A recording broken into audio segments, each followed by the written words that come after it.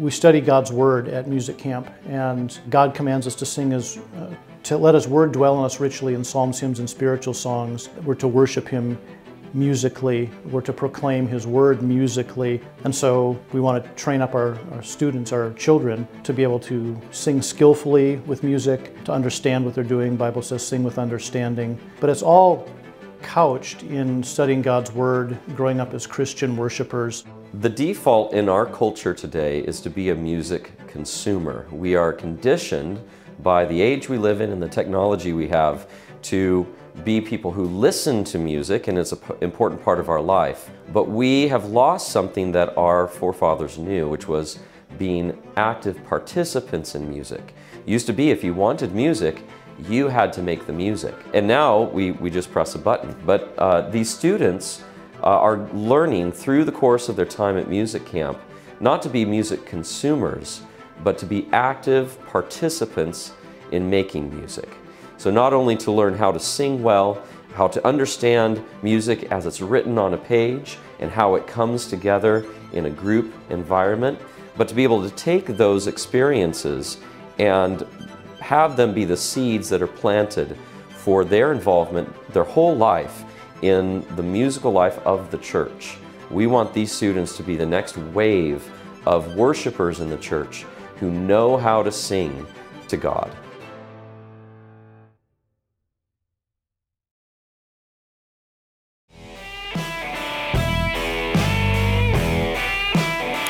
Hey y'all, welcome to Cross Politic on the Fight Laugh Feast Network. Pastor Toby, Chuck Knox, I'm the water boy. It's good to be with you, and I'm going to start giving a daily update on my chicken coop. Okay? Oh no! We named our last chicken that's still alive Katniss because the chicken made it through the Hunger Games. My kids were like, "Yes, Katniss! Yes, we're doing it!" Oh Hey, my man, goodness! You know, you need to get rid of them chickens.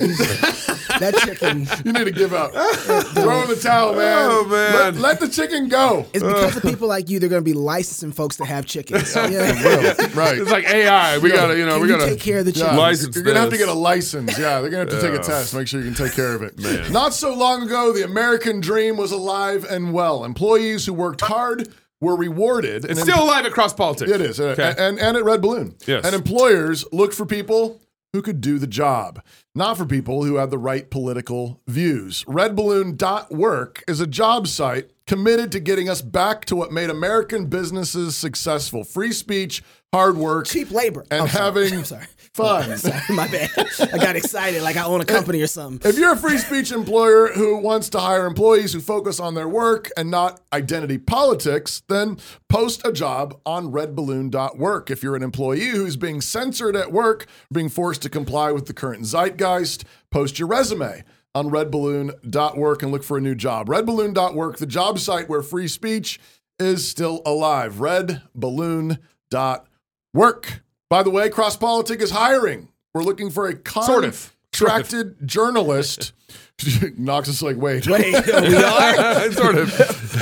I just read whatever they put in front of me. Like, by the way, I mean, our producers. we're looking for somebody to replace Chocolate Knox, who would like. No, I'm kidding.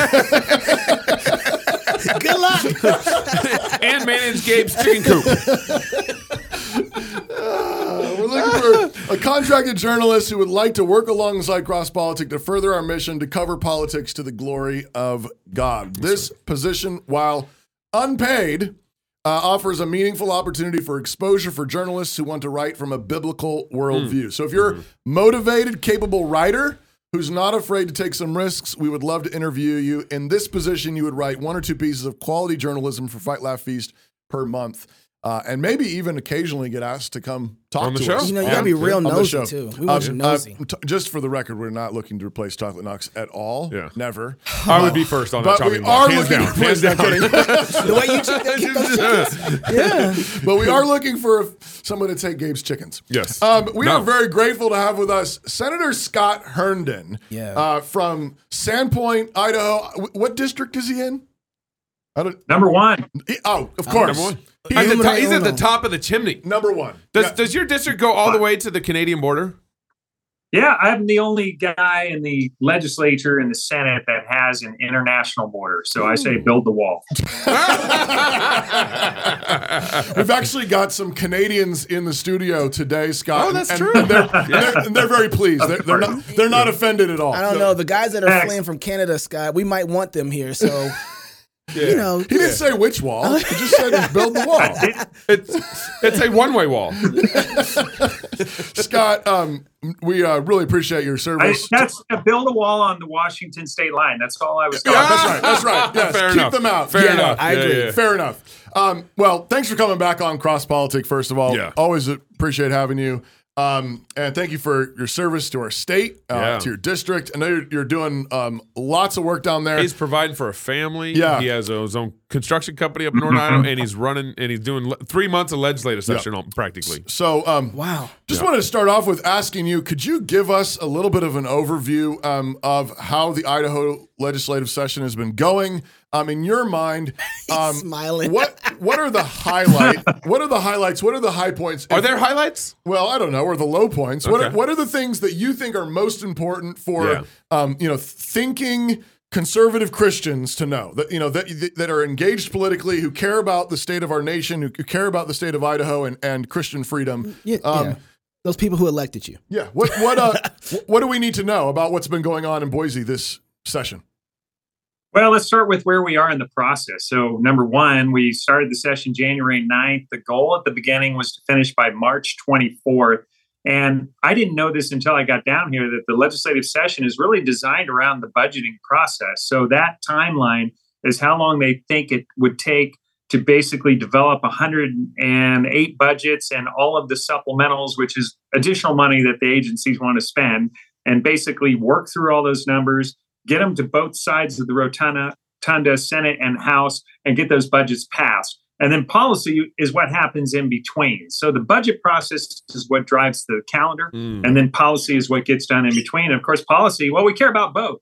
So we've got some good conservatives in the legislature this year. So I'd say the biggest thing that people probably would want to know versus what it's been like, especially if they've paid attention in previous years, is that things are very different this year. So the Senate, which would never pass anything conservative previous to this year. And I always had an impression that they would just hold up good policy, especially policy that the church should care about. This year, almost everything that we want to do has some path forward. We're going to be able to get pretty much anything to the floor to get discussed, debated on, and voted on.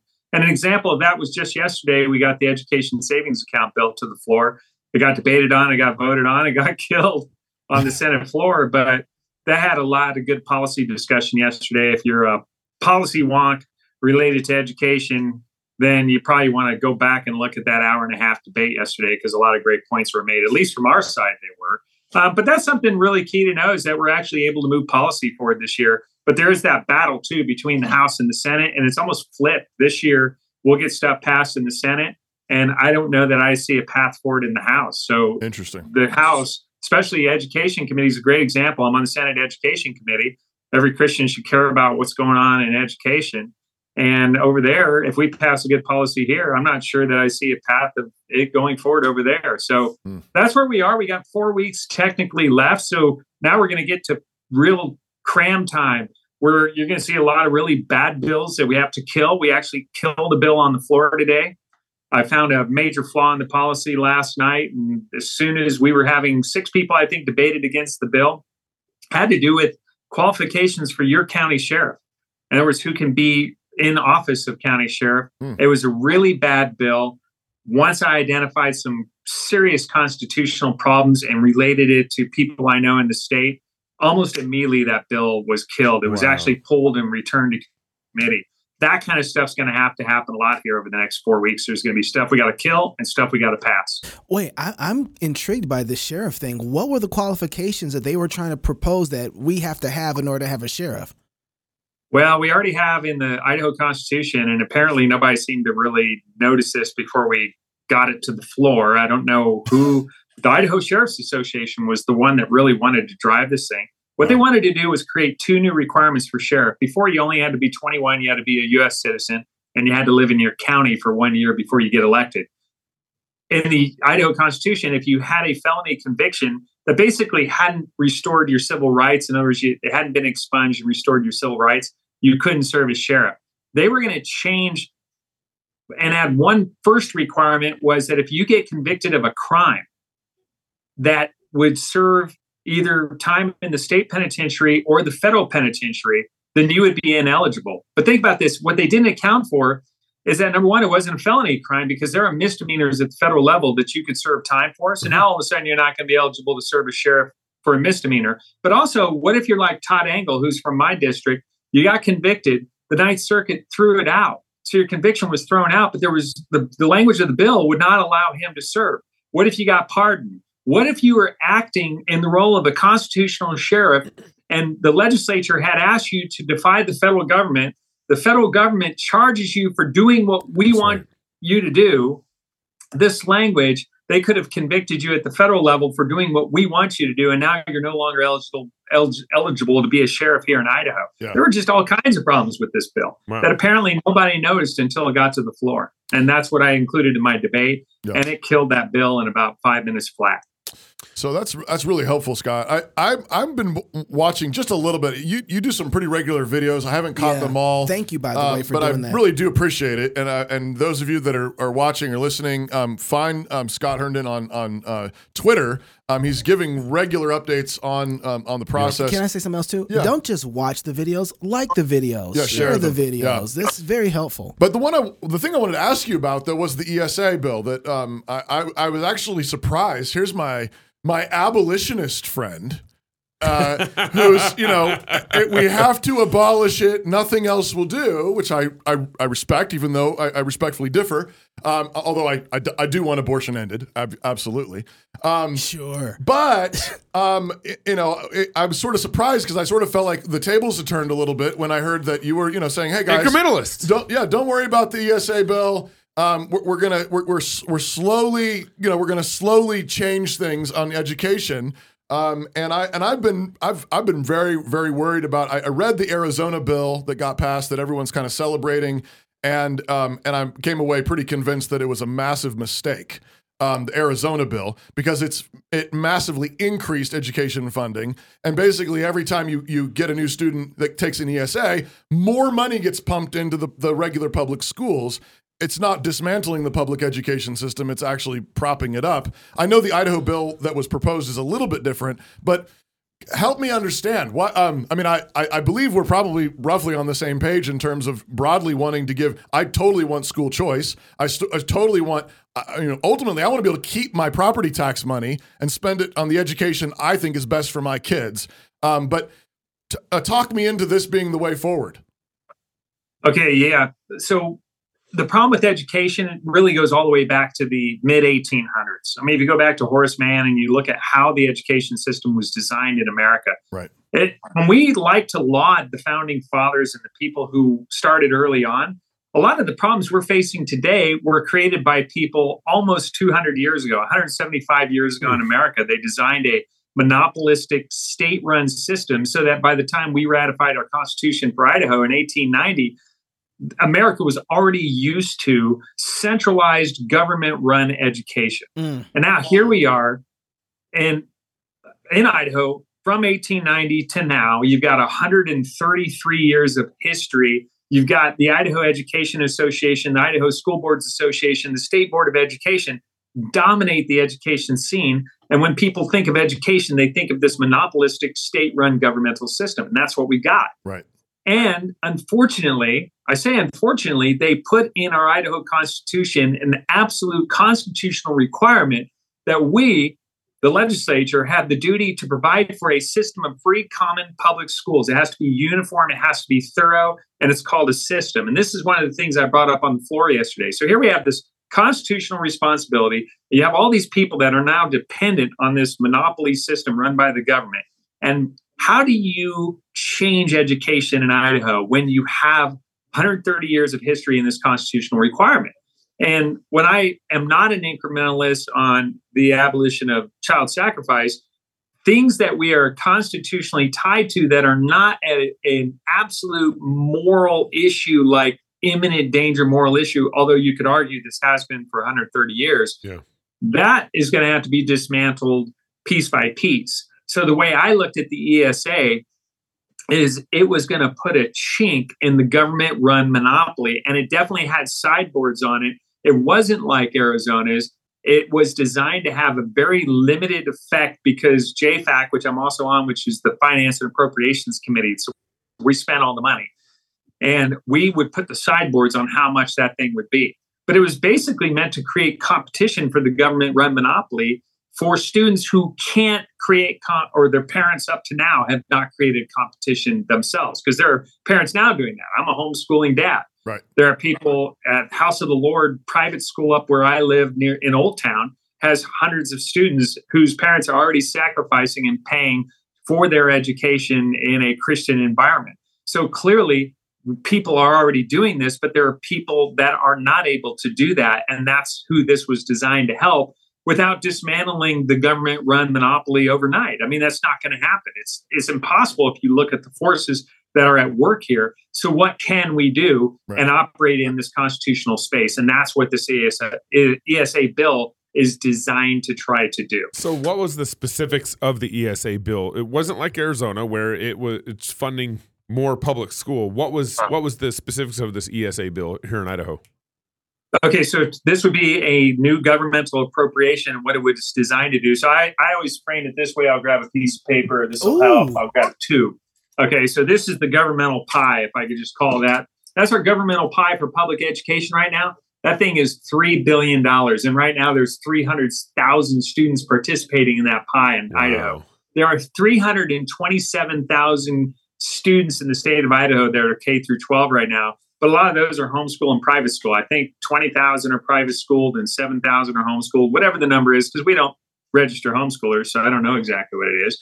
This ESA was going to say, here's the $3 billion we're spending here. We're going to create a new little bucket of money, this little pie right here.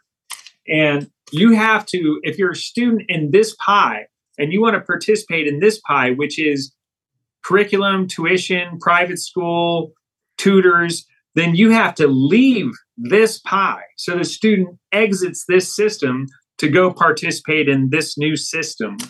And I argued yesterday that when the Constitution talks about a system, I used an example of a railroad system. It's not just Union Pacific, it's the whole interconnected parts, which for us is not just the 300,000 participating in charter and public schools, but it's all 327,000. If you want uniformity and if you want to fulfill the constitutional mandate, you got to provide an opportunity for all of them. Now, as a homeschooling parent, I wouldn't participate. But basically, we're talking about getting people out of the public system to participate in something else. That's the goal of this. And then to show that there's another path. So that other smaller pie that you demonstrated on video, that's just a separate funding stream that would go to those who opted out of the public school system, and they would get X amount of dollars to go to the schooling of their choice, homeschool, Christian school, whatever. What was that? How much money does a parent get if their kid opts out of the public school system? So if their kid opts out of this pie, then over in this pie, what would be available for them is $5,950 approximately, which is half of what we're spending on a student in this pie right now. So right now we're spending about $12,000 on a student in that pie. And if we have them go over to this pie, we'd spend half that, $6,000. And we'd also incentivize them over in that pie that if they spent in any given year less than that $6,000, then that additional amount, the amount they save, would roll over and be available in a future year. So it basically incentivizes being efficient with your money as you use it over in that pie. Now, Scott, what would you say? You want to get You it? didn't have the last three questions. I just had one question. It's not just you and Scott. It's all one long question. There are three of us here, and we want to ask questions. Okay. too. The wolf Get is in. killing your chickens. Go ahead. Did you have a question? Go ahead, Pastor. I just want to ask what are the major objections that you ran into? I mean, this is a Republican-dominated Senate. It was killed yesterday Sorry. by Republicans. And what are the major objections you ran into? And I guess, but then just this follow-up question is why is it so hard to simply argue for freedom of choice? when it comes to education. Part of me just thinks like the libertarian sort of instinct in a lot of Idahoans of just like, let me do my own thing, even though I think there's sometimes problems with that as a Christian. Like, why doesn't that free market, free choice thing just win easily? Where it's like, look, I shouldn't have to pay for things I don't want to do with my kids. You're taking money from me, and then I'm paying a second tuition for all my kids at our local Christian school. Why doesn't it, so what are their major objections, and why doesn't the basic freedom of choice argument work? Well, so one of the major objections yesterday, if I hold that pie back up again, so there's my new pie. And one of the major objections is when we put money over in this pie, what about accountability? So that was the question they asked. Well, here's the weird thing. When I think of accountability, because it's taxpayer money, by the way, they like to say things like it's public money. What is public money? Public money is yours and my money. Yes. It's everybody watching this program. If you pay a sales tax, that's the money we're talking about. If you pay income tax, that's the money we're talking about. Yeah, right. So it's our money. And so we are down here, we're trustees, we're fiduciaries of your money and how that gets spent. So they're saying, hey, look, if we send money to this pie, then how do I hold it accountable? Well, here's the trick. To me, accountability is I want to see performance. In other words, if I put money into a student, when I think of accountability, I want to see that student accomplishes the goals of learning. Right now, here's the public education pie again. This is that $3 billion. Did you know there's no accountability for this? In fact, right. The reading proficiency in the state of Idaho right now for 8th graders is 32%. I have 8 homeschooled children that I've homeschooled, and if only 2.5 of them could read proficiently, I would be a major failure. I would fire myself. That is totally unacceptable performance. Wow. Yeah. But, these guys will say, well, we gotta have accountability for this new pie. I'm like, you don't have any accountability for this pie. Yeah. And in fact, when the students fail over in this pie, you know what the solution is? Give them more money. Yeah, give them more money. When So public Scott, schools fail, what you do is you give them more money. Right. So Scott, this is my question. So that small part of the pie, there doesn't seem like, or is there any regulations inside of that part of the pie? So it's like, and so all the homeschoolers, and this was another thing that happened, all the homeschoolers freaked out because we were going to have this new pie that, by the way, they were going to be eligible for, because when you create an opportunity, you don't say, well, we're going to create a new opportunity and only 10 students in the state get to participate. Like, that's not fair.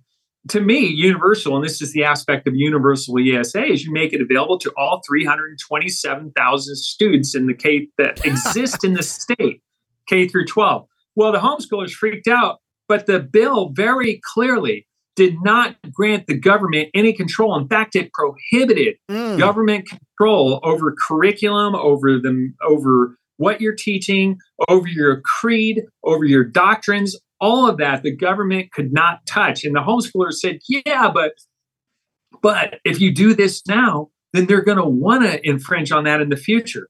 And my point was, if you don't create this pie now, there's still people in this building that want to infringe on your right to practice your religion and teach your kids what you want to teach them. They're here today. They would pass infringements on you today. So we can pass this bill and we can have this new pie and you can participate and the government can't control it. And I will still be down here on duty, making sure that the government never controls you when you homeschool, whether or not you participate. I think that's the part that gets me really nervous, Scott. I get the point, and I've toyed with the idea. Okay, can you break out can you break the monopoly and can you sort of try to break it out? But I think the thing that really does make me nervous is that very point that the homeschoolers were raising with you. Is the camel's nose under is once you start taking the money, how do you turn that off? Whoever gives you the money, ultimately they have the power, they have the control. And that's what makes me nervous. But I still actually wanted to hear your answer to my other question about why can't the argument just be, I want to be free to educate my children. I want the freedom of choice. Why is that so hard to win? Like, let the state do their public education program like it says in the Constitution. Fine, let them do it for anybody who wants to. And anyone who wants to use it, then their property taxes should pay for it. That's how free markets work. You pay for what you use, and the government still, the state is still abiding by the constitutional requirement, even though we wish it wasn't there. But the rest of us who don't want to use it, why can't we just be free to keep our money and spend it on the education of our children as we see fit? Well, that'd be another option, right? So another option would say that those of us who have not been using it, and I'd never used the governmental school system at all for 20, however many years. It's been a lot of years, decades now, for tons of kids that I think per kid by now, I've saved the government $250,000 per kid that they would have had to spend $12,000 a year times 12 years. It's $244,000 a kid times 8. Right. So what is that? $2 million. I've saved the government. Had I put them in their system, the government would have spent $2 million on my family alone. Right. Now, you can make the argument, well, okay, so since Scott isn't participating, then maybe he should get, I don't know, a tax credit or, I'm saying there's multiple options here. I will tell you on that camel's nose under the tent. Well, the camel's nose is already under the tent because right now we have a program that we're spending $30 million on called Empowering Parents. And it's giving micro grants to every eligible student in the state. And almost 900 homeschool kids have participated in that this year alone. 2.6% of the participation rate is in Empowering Parents from homeschoolers right now. Yeah. I want to add a constitutional amendment, which we don't have. We don't have constitutional protection of homeschooling and complete freedom in homeschooling. And I actually am having that drafted this week. I think that's something we should try to get done. If we don't have enough time this session, pass it next session. It'll be on the November 2024 ballot. And we basically put guaranteed homeschool freedom in the Idaho Constitution because that's the only way you're going to have safety in homeschooling. We've got to get it clearly in the Idaho Constitution. And it's not there right now. We're relying on statute. No, Scott, this is related to all this. No, that's why we got to stop because we're going to move on. We can do the next thing. We can do the next thing. But we don't have enough time. Why would you want to use? All right, and that's your mic. Your mic is gone because I said no and you're not listening. So there's only 50 other topics. Yeah, there's only 50. Yeah, and then we got a lot. So here's the deal, Scott. We have the sex ed bill, we have the drag queen bill, and we got the marriage bill. And we don't have time to get all three of them in here. From those three, which one is the most important to hit? Well, let's talk about the marriage license bill because that's my bill and it's going to be on the floor this week. And I actually think we're going to pass it out of the Senate 28-7 along party lines. That's my prediction right now. Okay. I don't think there's going to end up being a single Republican that votes against that. And you're going to be surprised. I I've done a lot of work on this one. I actually think the Republicans are all going to go for it. Okay. And the Democrats, frankly, should. But they think that they have to oppose it for some reason, but there's literally no good reason for them to oppose it. The state has no position granting permission for you to get married. It's just never been, it's not in scripture. It's not even in history. It's only in recent history. And marriage licensing was created in the United States in the late 1800s, primarily to prevent interracial marriage.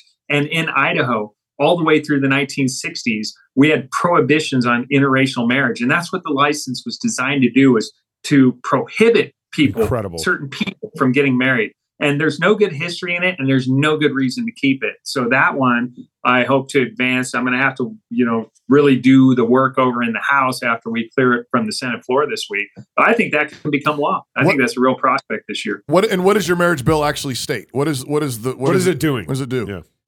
So literally all it's doing right now is you have two people that are qualified to marry. In the Idaho Constitution and statute, it says it's a man and a woman, but nobody seems to pay attention to that anymore. We had 320 marriages in 2021 that were same-sex marriages in the state of Idaho.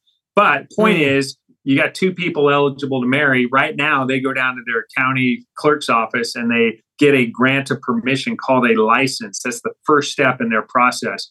And then they go find an officiant, and that officiant looks at their license and then performs their marriage ceremony. And then he returns a marriage certificate to the county recorder, and the county recorder files it and sends one to the state for vital statistics. And my bill will completely eliminate the license altogether. And all you'll have is you'll have your two qualified participants. They go to their pastor, they get married. After they're married, he fills out a certificate. They sign it because it's a marriage contract that they're entering into. And then he returns a copy of the marriage certificate to the county recorder to file there. County recorder still sends it to the state. And I put it this way, you don't get a license to give birth right now. Why should you get a license to be married?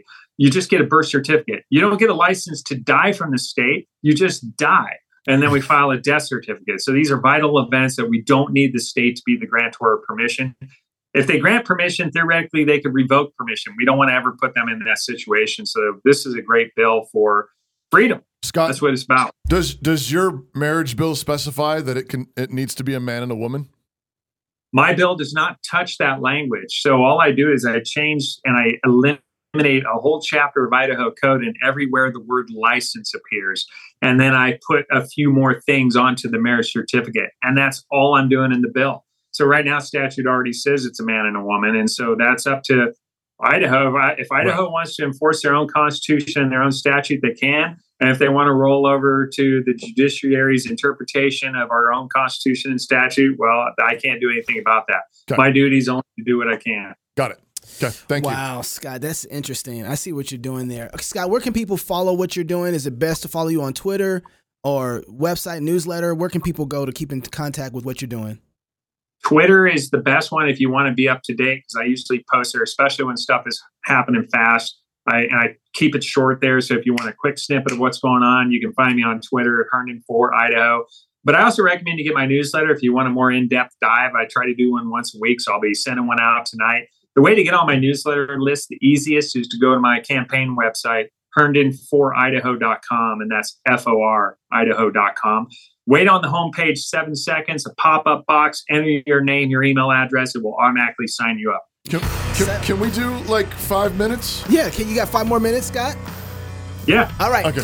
Backstage. If you're single, get married. If you're married, have you some kids. And if you have kids, go baptize them. Until tomorrow, love God with all your heart, soul, mind, and strength. Love your neighbor as yourself. Go fight, laugh, and feast. And for you club members, we'll see you in the backstage. This is Cross Politic.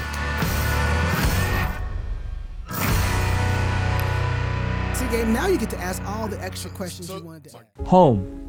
It's where you build your legacy, where traditions are started, seeds are planted, meals are shared, and stories are told. We are Chris and Natalie Carpenter, owners of Story Real Estate, and our team of top agents helps people find homes in Moscow, Idaho, and around the country. Have you thought about a move? Contact us to get connected with a top agent who shares your values and puts your family first.